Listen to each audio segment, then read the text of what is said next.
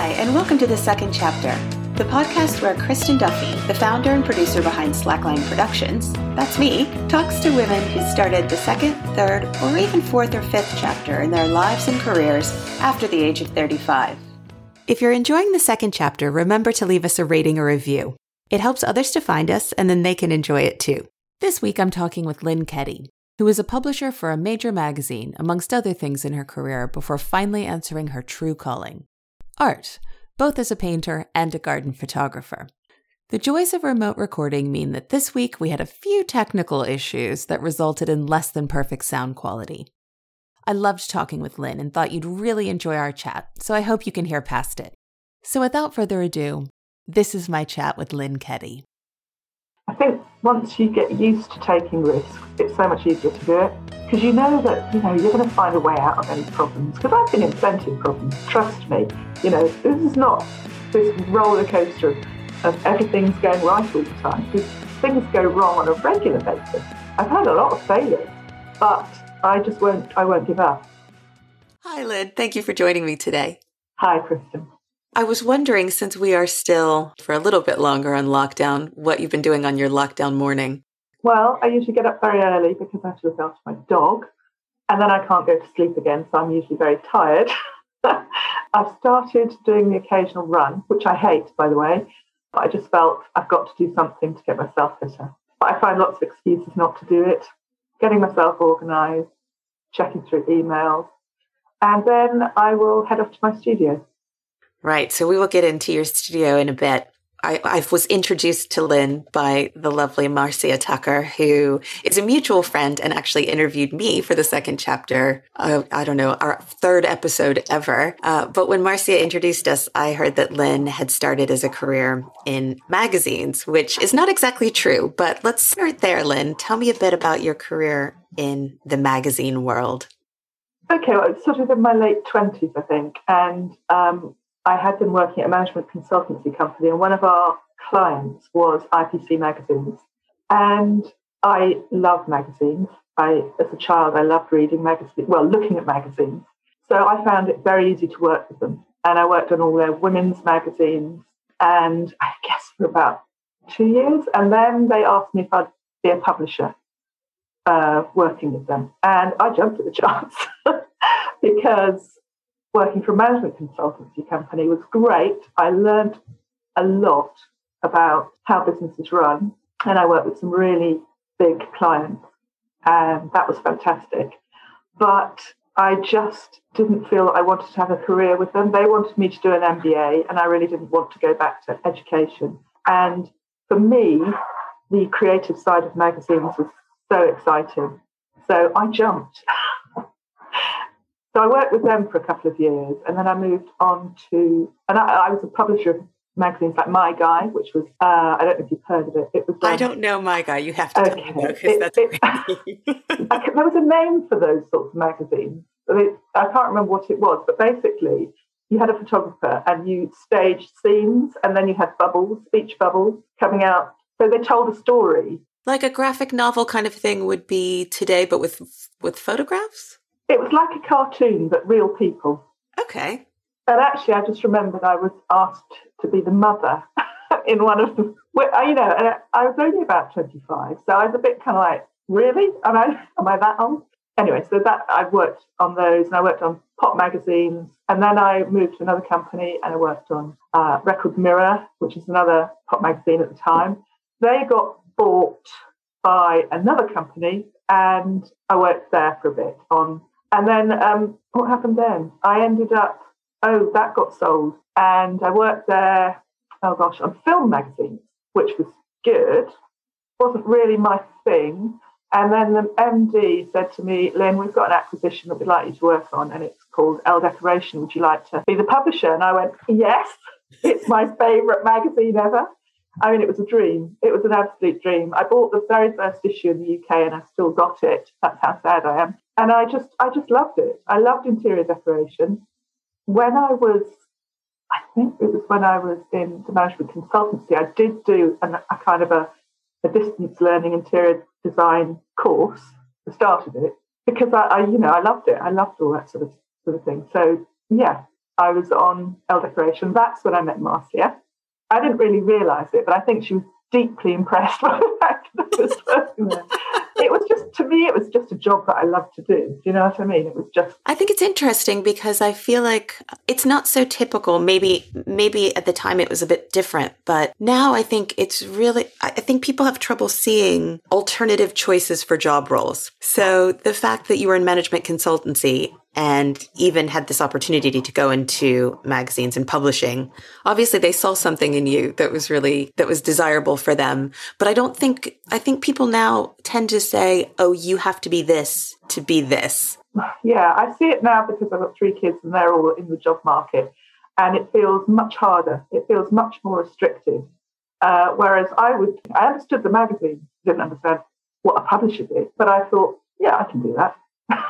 Well, that's my mentality about everything. I mean, I look at lots of job descriptions and think, yeah, I could do that. But I think actually selling the fact that you can do it is a very different thing. And like you say, I think it's really hard now. I don't think people are as open to understanding, which is one of the reasons I'm always interested when I talk to women about their second or third or fourth careers, because making it work is not always, it feels a bit more prescriptive, I think, maybe than it should be sometimes. Much more so now. I think companies, they just seem to be on tram lines. I think from what I've seen with my kids trying to get jobs, it's much more controlled almost. Yeah, and it kind of means that people can't really be spontaneous and creative. And I think quite often employers are a bit closed in the way they think about how somebody could do a role, which for me, I mean, the reason you say I jumped into this and it was quite a big jump. I had been working with the company for maybe a year or 2 years, and they just said to me, we can tell that you love magazines and you understand magazines and you understand the customers because you are one. And I was a massive reader of magazines. And so it was obvious to them. You know, they didn't have to, I didn't even get interviewed. You know, they just said, would you like the job? Yeah, thanks. So right place, right time, luck, just being fortunate, all of those things probably played a part. But I always think that if you're passionate about something, people can see it. They can see it. Yeah, that's true. I mean, why wouldn't you want somebody to come in that thought that it was, I mean, especially once you got to Elle, their dream job, because somebody who's working in their dream job is going to be a better employee, really. At the end of it. Absolutely. Yeah. So your past up to that point, you weren't really where you maybe should have been. Can I put it that way? Yeah, absolutely. Yeah. I think probably my entire life from leaving school was about trying to get to a place where I wanted to be. I mean, when I was a child, I wasn't really that good at school. You know, my favourite subject was art and sport, and I was good at both of those, and I loved them. And all the rest was kind of like, oh, really, do I have to do that? My dad was a scientist, so I came from a very academic background as a family. And I was kind of expected to follow a little bit in that route. I didn't mind science. I was quite good at some of it. And I think that's where it all went a bit wrong, because I was quite good at the practical side of this. So I could do the experiments. And I had really nice drawings of them. You know, you have to draw them up with your exercise book. And I could do great pictures of them. But I didn't really understand the maths or some of the stuff that you have to do. So I was really keen on doing art. But of course, I ended up in secondary school at all-girls grammar school, which was like the worst place for me to end up, because all my friends up to that point had been boys because they were more fun.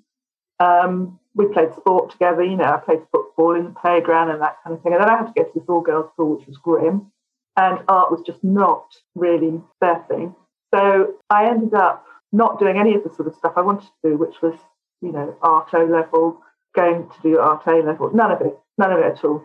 I ended up doing geography, biology and chemistry, and I didn't really understand any of those. So then I had to make a decision about going to university.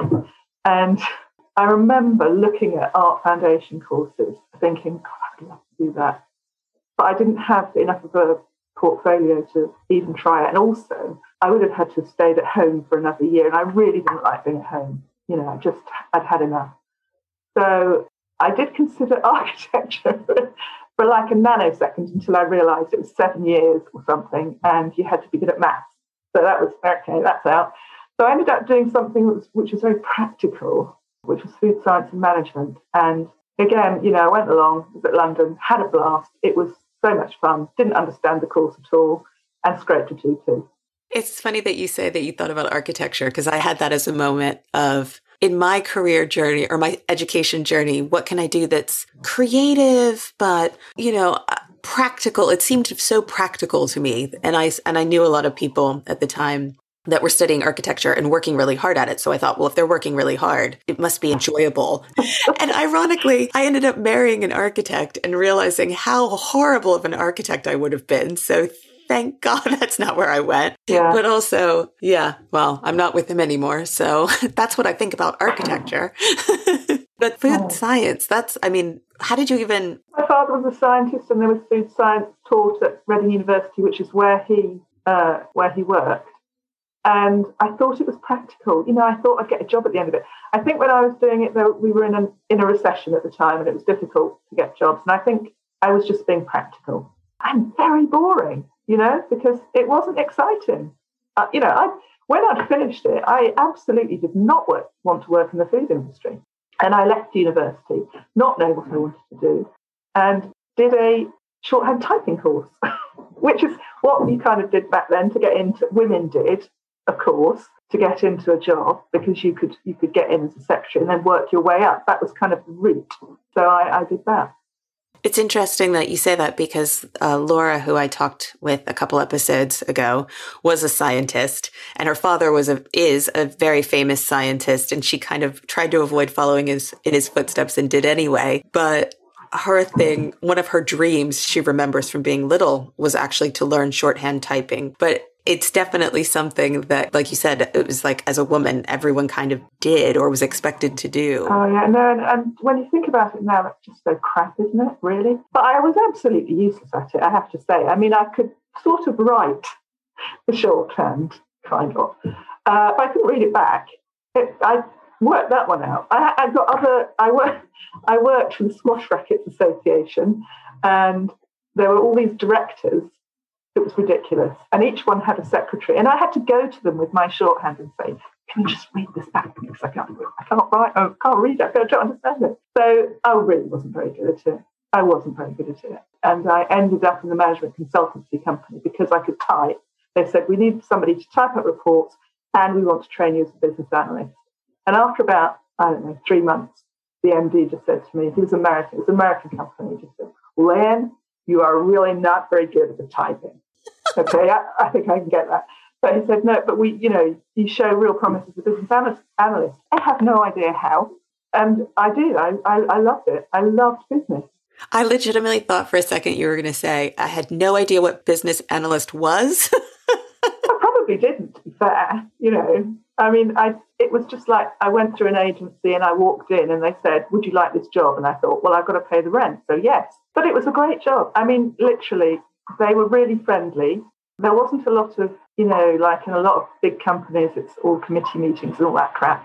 They just used to stand in the middle of the room, all these Americans, and just shout at each other, not in a nice way, discussing problems that they're having with the company. And it was just great fun. It was great. I learned so much. And I traveled throughout Europe and a little bit to the States, meeting all these sort of blue chip companies and talking to them about business. I mean, it seems ridiculous thinking about what I do now, but that's what I did then. But I loved it. So going closer to what you do now, but you're at Elle Decoration, you love it, it's your dream job. What happens next that makes you want to change? Right, by now I've got 2 kids and I'm with a guy, and he lost his job. I had Ryan, my second son. Literally, he was like 2 weeks old, and their father lost his job. And he was in publishing as well. And he was looking for other jobs. And he found a job in Bath in publishing. And he sort of said, I'll work in Bath, you work in London, and we'll buy a place in Reading. And I said, there's no way I'm going to leave my kids in Reading and commute to Bath every day. That's just not going to happen. How long was that commute? It would have been a couple of hours, Fair. On top of a very long day. Yes. You couldn't just pop back if there was an emergency. That wasn't an option. So that wasn't what we decided to do. So we decided to move to Bath. And my managing director came in to my office when I went back after maternity leave and said to me, Lynn, I want to promote you to publishing director of the Home Interest Division, and the brief is that you develop new magazines. That was my dream job. I mean, that was my, and you can still work 4 days a week. And I thought, oh, what crap timing. And I just said to him, I can't do it, Tom. I can't. We're moving. I've got to leave. That was the last time he spoke to me. Wow. So double painful because you have to leave the job. You've been offered this dream job. And then on top of it, somebody's just like, yeah, no, I'm done with you. Yeah, no, definitely. And he was an extraordinary man, actually. He was a great boss. He was amazing. So you make this actual move, house move. Yeah, it wasn't too bad. I mean, yeah, I was sorry about the job and I was very sad to leave everybody. But on the other hand, I didn't feel I wanted to bring my children up in London. So we found this lovely house. It was not in Bath, it's outside Bath, but it had the most beautiful views and it had a huge garden. And it was extraordinary, the change between living in London and living down there. It was quite, it was a culture shock because people down here are much more relaxed about everything. And that was kind of difficult to get used to, having been in a fairly busy job. You know what London's like. It's actually now way worse than it used to be when I was there. So it did take a long time to get used to that. But I think it was, looking back, it was a great move. Really no regrets because that move changed my life. And at that point, are you staying home with the kids as they're quite young, or? Yeah, I did. For a year I did, as we had to do a lot of work in the house. And I was sort of getting used to being here. And I remember thinking the most wonderful thing about it was the sunsets and the sunrises. Because you don't really see much of the sky in London, but you see a lot of sky around here. And I just used to be absolutely gobsmacked. Every time, I'd look out the window holding one of the kids or whatever, when it was getting dark and think, that's just incredible. That is amazing. And I was at home for a year. We had this enormous garden. It was about 1.5 acres. And it had this beautiful view, and there was an ancient orchard at the bottom. And I loved gardening. That was one of my only creative outlets when I was in my 20s, early 30s. And I've started developing this beautiful garden. And then a year into that, I thought, well, I can't really stay at home the whole time. I've got to work. I need to earn money. I didn't feel safe not earning money. So I got a job at Future Publishing, which wasn't my best move. Let's just put that one down to experience. I was there for a couple of years. I wasn't happy there, really. Just going back to your comment, too, about not feeling safe, not earning money. Was there anything, I don't know, personally, I know that in my childhood, there was kind of financial ups and downs, and it certainly made me feel really insecure whenever I don't feel financially stable. No, I mean, I came from a very financially stable background. I mean, my father was obsessive about money and making sure that there was always enough money, and he was a great saver. So they had a great retirement. For me, I'd given up my job. I'd given up a really, really good job that paid a lot of money. I felt very secure in, and I gave that up for nothing. You know what I mean? That was it. And my partner was not as supportive as he could have been, let's say. He didn't like me not working. He didn't like the responsibility. I don't think he ever particularly said it, but I could just tell. But he sort of reneged on a few deals that we had as a sort of coming down. I said, look, I think we should get married because I'm giving up everything and I want security. But that never happened. And so I kind of, I thought, well, I'm going to swear, fuck you.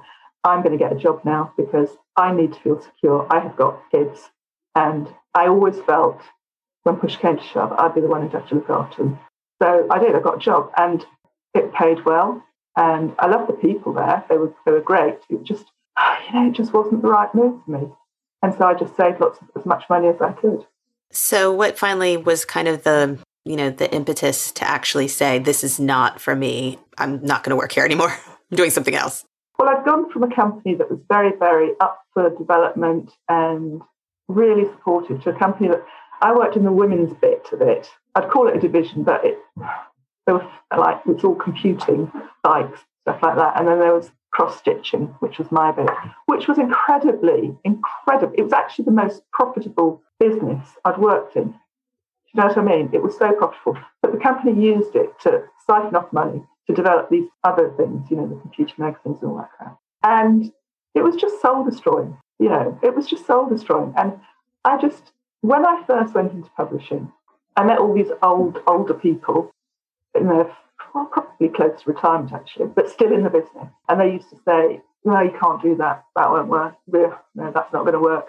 And it was very depressing hearing that. And I always said to myself, if ever I get like that in my job, I've got to leave because that's the killer. And I got like that. The editors would come up and say, hey, Lynn, what about if we do this? And I'd say, yeah, we tried that once and it didn't work. And I just heard myself saying it and thinking, Lynn, it's time to go. It's just time. You're the wrong person. It's time to go. I've heard myself say that, even just on committees or something that I've sat on, we tried that. And I'm like, when did I get so bitter? Yeah. That's like the moment that you kind of go, no, I need a different outlook. Yeah, definitely. I'm not sure if it's bitterness. I just think it's kind of weariness. I thought, God, no, do we have to go through all that drama again? Whereas this time it might have worked. That's the point. Yeah. You can't give up. And I just thought, get out of this thing. But I didn't know what to do. I had no idea. I was stuck in Bath. In London, it would have been different because the opportunities, there's so many more opportunities. But I was stuck in Bath. And I thought, what do I do? So how did you figure it out? Well, so I had this garden and I used to spend a lot of time in it and it was looking quite beautiful. And I used to go out really early in the morning and I'd go out there and it was just a magical place to be. And you just look at plants that you planted and it was like 5 a.m, the sun was rising and you'd see dew on the petals and things like that. And I just thought, my God, this is so beautiful. I bet nobody else is looking at things like this. And I thought to myself, well, I'll tell you what, I'm going to become a garden photographer. Which is interesting to me because I didn't even know that was really a thing, which is, stupidity on my part. Of course, there are photographs of gardens. Somebody has to do it. But, if I'm looking at my range of career choices, I don't think, I've always thought about being a garden photographer. Well, you see, I loved interiors magazines, but I also loved gardens. And I spent, I just used to read books and look at plants and work out what I was going to do with the garden. And it was just an obsession, really. And I just felt, okay, so I understand publishing. I've always enjoyed photography as an amateur. I thought, I can do this. So much confidence. I don't know where it came from. I just thought, I can do this. And so I handed in my notice, sorted out my kit, which was quite hard because I didn't have any training. But I worked it out. And I just used to, I remember meeting this guy at a garden centre who was pinning up a notice, which was sort of saying, he worked in gardens, he looked after them. And I just said to him, if you find any really nice gardens, would you let me know? Because I need to find gardens to photograph. It just so happened that he was the gardener for Jonathan Dimbleby. Right. And he said, I'll ask Jonathan. So he did. And Jonathan said, can I meet her? For the benefit of our listeners, can you just say who Jonathan is? He's a presenter. I think he doesn't do it any longer, but he did Question Time. No, that was his brother, that's David. He did the thing on Radio 4, and I can't remember what that was called. Yeah, kind of a serious news presenter kind of guy.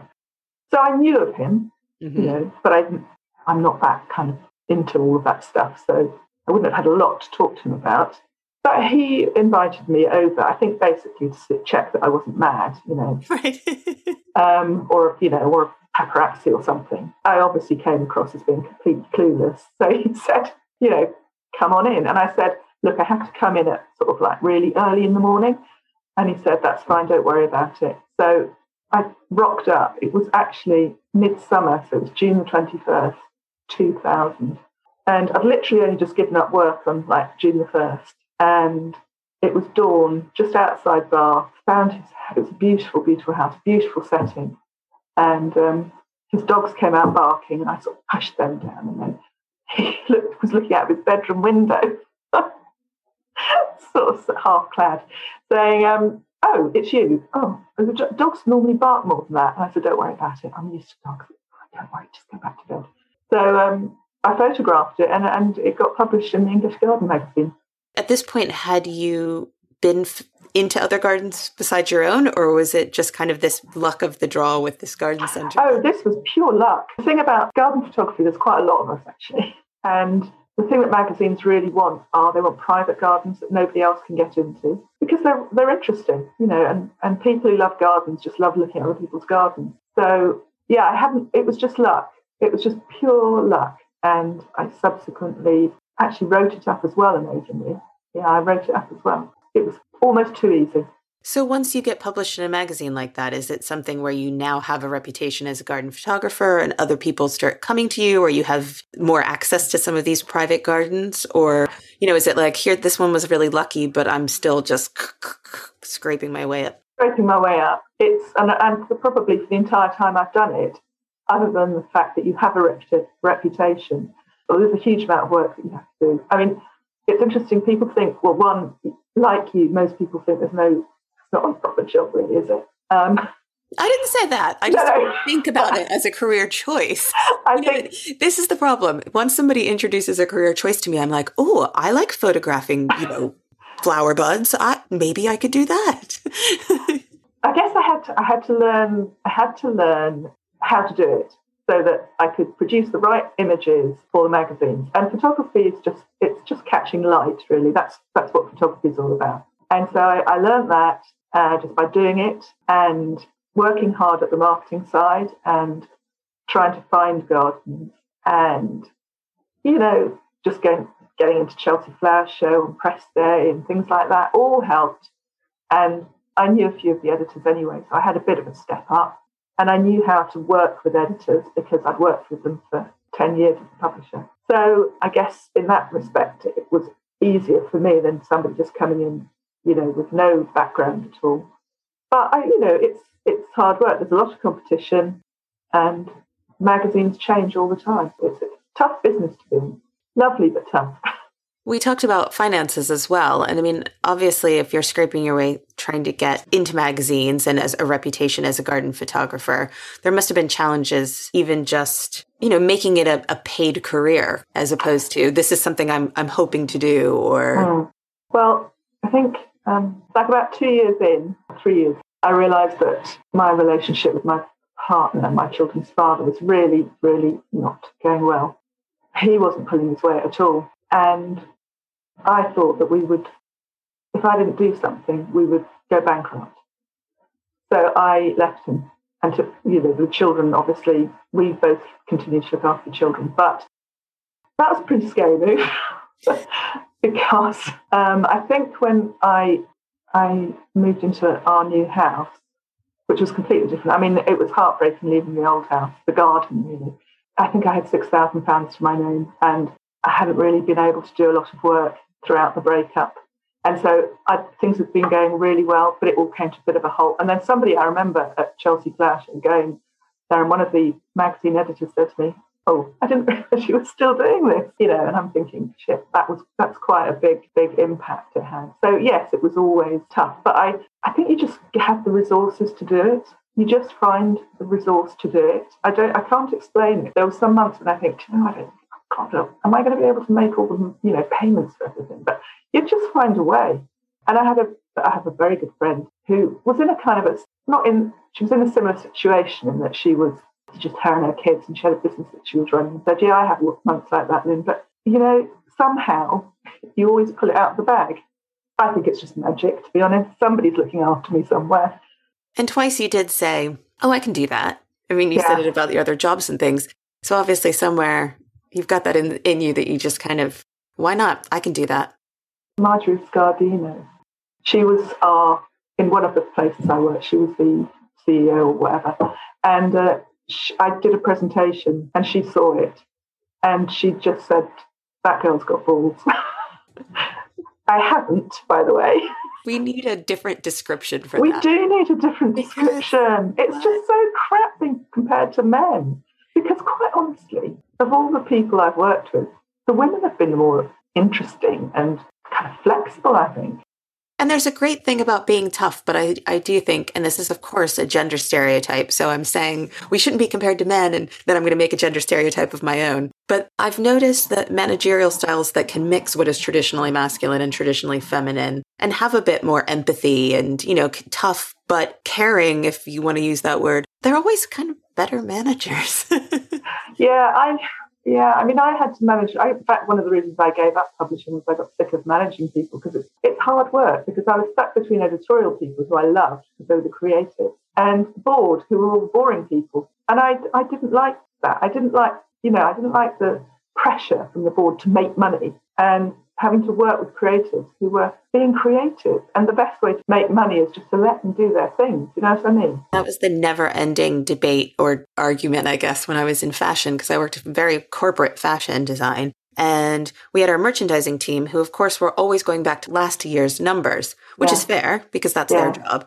But our job as creatives and designers was always like, what can we do that's new? What's the trends? What can we push? What's interesting? And we did find that, maybe one season going back to it was okay, because it was like, yes, we know our customer loves this. But then if they kept driving that, our customer was like, come on, we're bored. We need something new. So you're right. Letting creatives do their job usually kind of, they're there for a reason. Yeah. So I can see the frustration there. Yeah. Yeah, it was frustrating. Anyway, that was a tangent, but that was my own tangent. But after 9 years of garden photography, this art, obviously garden photography is an art in and of itself, but this art background, this art desire that you've been sort of suppressing your whole life comes to the surface. Yeah. And it's interesting, because I'm not really in touch with that many people from when I was at university, which is a bit of a shame, but one or two that I am in touch with said I always used to be drawing in lectures. I don't remember that, but, I obviously wasn't paying much attention. Yeah, well, I always drew. I loved drawing and I loved painting and I loved making things when I was younger. Just loved all of, even to this day, I will quite happily sit down and make a cushion. And I just love all of that. And that's where I feel comfortable. So all throughout that time, I would occasionally pick up a paintbrush and do a bit of painting, or I did some stained glass and all sorts of, just do something to keep that little spark alive. And then one day I just thought, I don't know where it came from, but I just thought, I've just got to start painting. I kept on finding myself thinking, do I go back to university and I can't afford to do that? How am I going to do this? And I picked up our local newspaper, which I don't often read, and there was this tiny little thing in the news section about an art group in Bratton, which is a village down the road. And I looked at that and I thought, I'm going to do that. That's what I'm going to do. It's serendipity. I feel like I've heard this story so many times in different forums. Like you said, going into the garden center and there's this guy that just happens to get you into your first big garden photography job. And then a newspaper that you typically don't read.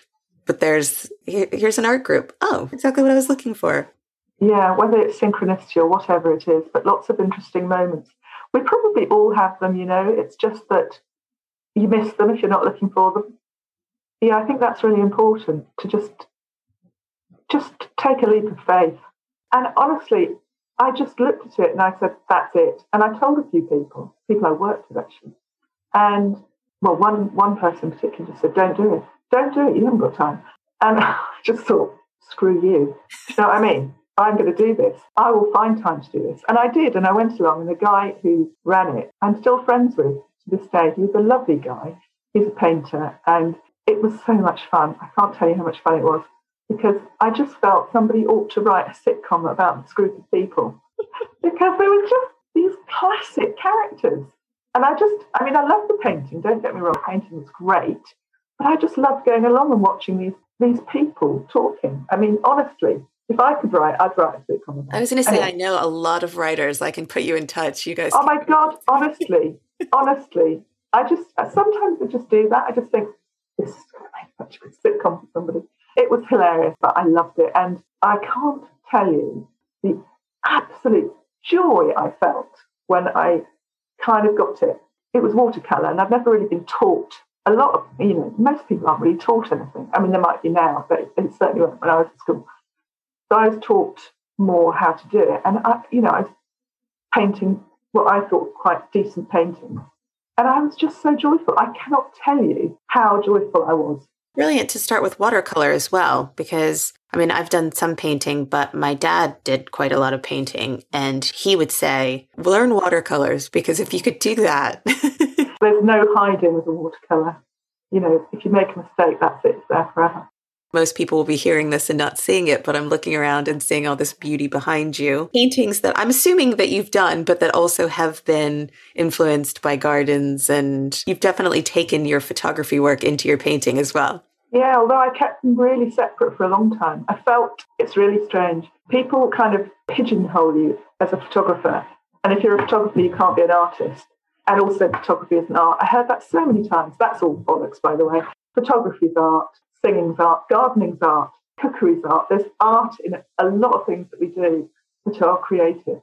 And it's only really, you know, in the last year, 2 years, that I've started to really recognise that they are both equally important and they both work together. I mean, the photography's had a huge impact on my art. Massive, absolutely massive. I mean, a lot of my paintings, I mean, the one just there that you can see there, that was from kind of memory and imagination and of years and years of looking at those colours in gardens. And that's how that was painted. And a lot of my work is like that. And like you said, light is so important in photography. And of course, with painting, composition and light and color, all the things that you're looking at, I'm sure when you're looking at a garden, they come into play once you sit down to do a painting. It's interesting. I think with photography, composition is really, really important to make a good photograph, as well as light. I mean, light is the overriding thing because, you know, photography is literally just catching light. And it's interesting. I brought the sort of composition side into painting, but there's a lot of painters who find, because you seem to be able to get away with worse composition in painting. I probably shouldn't say that. Maybe I don't know where I'm going with this, but maybe I'm saying that because I do find that paintings that, I don't know, there's an artist, I can't think of her name right now, but she does these kind of jungle scenes with animals and people that all kind of pile up on each other. But the way she puts these compositions together is amazing because everything's filled up with something you want to look at. And I know when I've sat down to do something, I'm like, right, I can paint a vase with a flower in it. So, and I think what I love is when I see these, and, you know, looking at some of your work, that it's so layered. And so to me, good composition makes it interesting. Yeah, absolutely. Absolutely. Of course it does. I mean, don't get me wrong. That's where I brought in, if you like, the photography side of things. But I think the painting side of it, yeah, when I paint, I just forget. You just completely live in the moment. Yeah. If there's anyone out there who is anxious or wants to understand mindfulness, just start painting. Honestly, it's just, you just completely channel yourself and just work. You know, time is just not a concept at all anymore. So as far as now, do people consider you an artist, painter? Do they consider you a photographer? How are you known in the world these days? Well, I call myself a photographer and I call myself an artist. That's what I do. Yeah, the people in my magazine world, which I'm still part of, they still know me as a photographer. They also know me as an artist. And yeah, they like it. Do you know, I think they like that. They're supportive. There are some people probably people I've known they're like, oh yeah, she calls herself an artist. And I think, well, I am, do you know?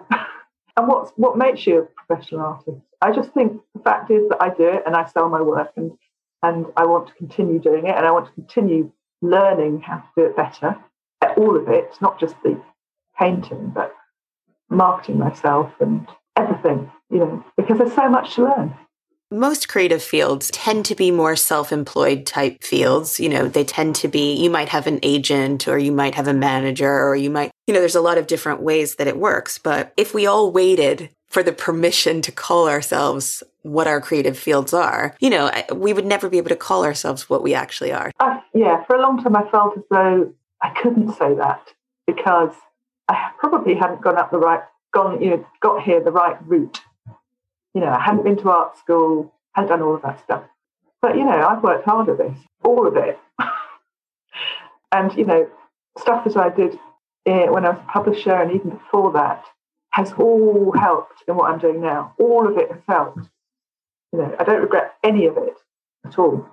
Yeah, it kind of brings me back to what I was saying about people not understanding that a journey can lead you to be qualified for something that maybe it doesn't look like on paper you have the qualifications for. This is fresh to mind for me because I've got this sort of multi-career thing going on, and it's sort of like, what do you call yourself anymore? But why can't you be a photographer and a photographer, an artist? And your journey has certainly led you to that point. Yeah, and it's interesting. I did this little thing on Instagram, and I just very short précis of what we just talked about. And I got these people who've known me for years messaging me saying, "Man, I didn't realise you did all that." And I just don't talk about it anymore. You know what I mean? I mean, my kids know it all, don't they? And they're sick of it. But yeah, it's like Marcia. It was interesting that she came in at the point when I was a publisher at Elle Decoration. And I guess that's pretty much when we met, actually. Mm-hmm. So I probably never talked to her about anything else because we were both young mums. What did we talk about? Our kids, probably. Do you know what I mean? Very true. That's probably what we talked about. I ask always for someone to bring a quote, and you told me that you didn't have what is traditionally a quote, but I really loved what you had said to me. So I'd love for you to share that because I kind of feel like it goes in with what you were saying about this path. Yeah, I love quotes, by the way. Absolutely adore them. I always felt to be asking for them, but I don't care. No. Everybody loves quotes. I think they're fantastic. No, when I was in my 20s and I was working as a business analyst, so this was the first job, I was looking for a book, and I was in Hampstead, actually. I remember Hampstead High Street, and there was a bookshop, and I went in, and this woman said to me, can I help you? And I said, well, I'm looking for a book to read for a holiday or something. And she said, why don't you read this book? We've just got it in. It's called The Chamomile Lawn. And I said, okay. And she said, look, it's quite interesting because the author is Mary Wesley, and she's 65, and this is her first book. And it's a bestseller. So why don't you read it? And so I did. And then I got hooked on Mary Wesley, and I don't know how many books she did, probably 9, 10. I don't remember, but I read every single one of them. And I just thought, you know what? If you can do this at 65, there's hope for all of us because there's no time to stop. Don't think I'm going to retire and you just retire. You can always do something. You can always just keep going. Yeah, because people talk about retirement as like, I'll have time to whatever. And I think a lot of people don't necessarily. Actually, I spoke with a woman who retired so that she could become a filmmaker, and that's what she's doing. Yeah. And it's because she had a plan. Once she decided she wanted to do it, it was, I'm going to spend the last year of my working life learning more and becoming ready to make this film. And I think that's the potential problem with the idea of retirement is if we just think, oh, I'll have time to whatever, and then not make a plan for it. Whereas, if this woman at 65 started writing and realized it was her thing. Yeah, I don't think I'll ever retire, frankly. I may not take as many. Garden photography is quite hard work because you're schlepping around a lot of equipment and it's quite heavy and you're up and down and all this. So I probably won't be doing that until, I'm in my 80s or whatever. But I can't see myself giving up art. I'll probably be painting till I drop dead. And why would you? Because, like you said, it's not something where you necessarily have to schlep a lot of heavy equipment. So, and it's a fresh new career. So if you do it for the amount of time that would be a normal career, you have tons of time to do it. Well, I think probably if I'd done it, started it when I was a child and carried on with it, I'd still be doing it now. Honestly, it's if you break me in half, you'd have a paintbrush running through me, to be honest. I love that. So what's next? I started out with asking about your lockdown mornings. I'm going to the studio. I'm very, very fortunate. Another lucky thing, actually. When my husband, Joe, and I decided to move to Frome, which is a really lovely town in Somerset, the house that we moved to, although it's quite a big house, it doesn't really have a place for a studio. So he said, go see if you can find a studio. So I found this place called the Silk Mill, and it's just an absolutely gorgeous place. And it's got just the right vibe to be creative. It's just relaxing and beautiful. And so I just go in there. It's my second home.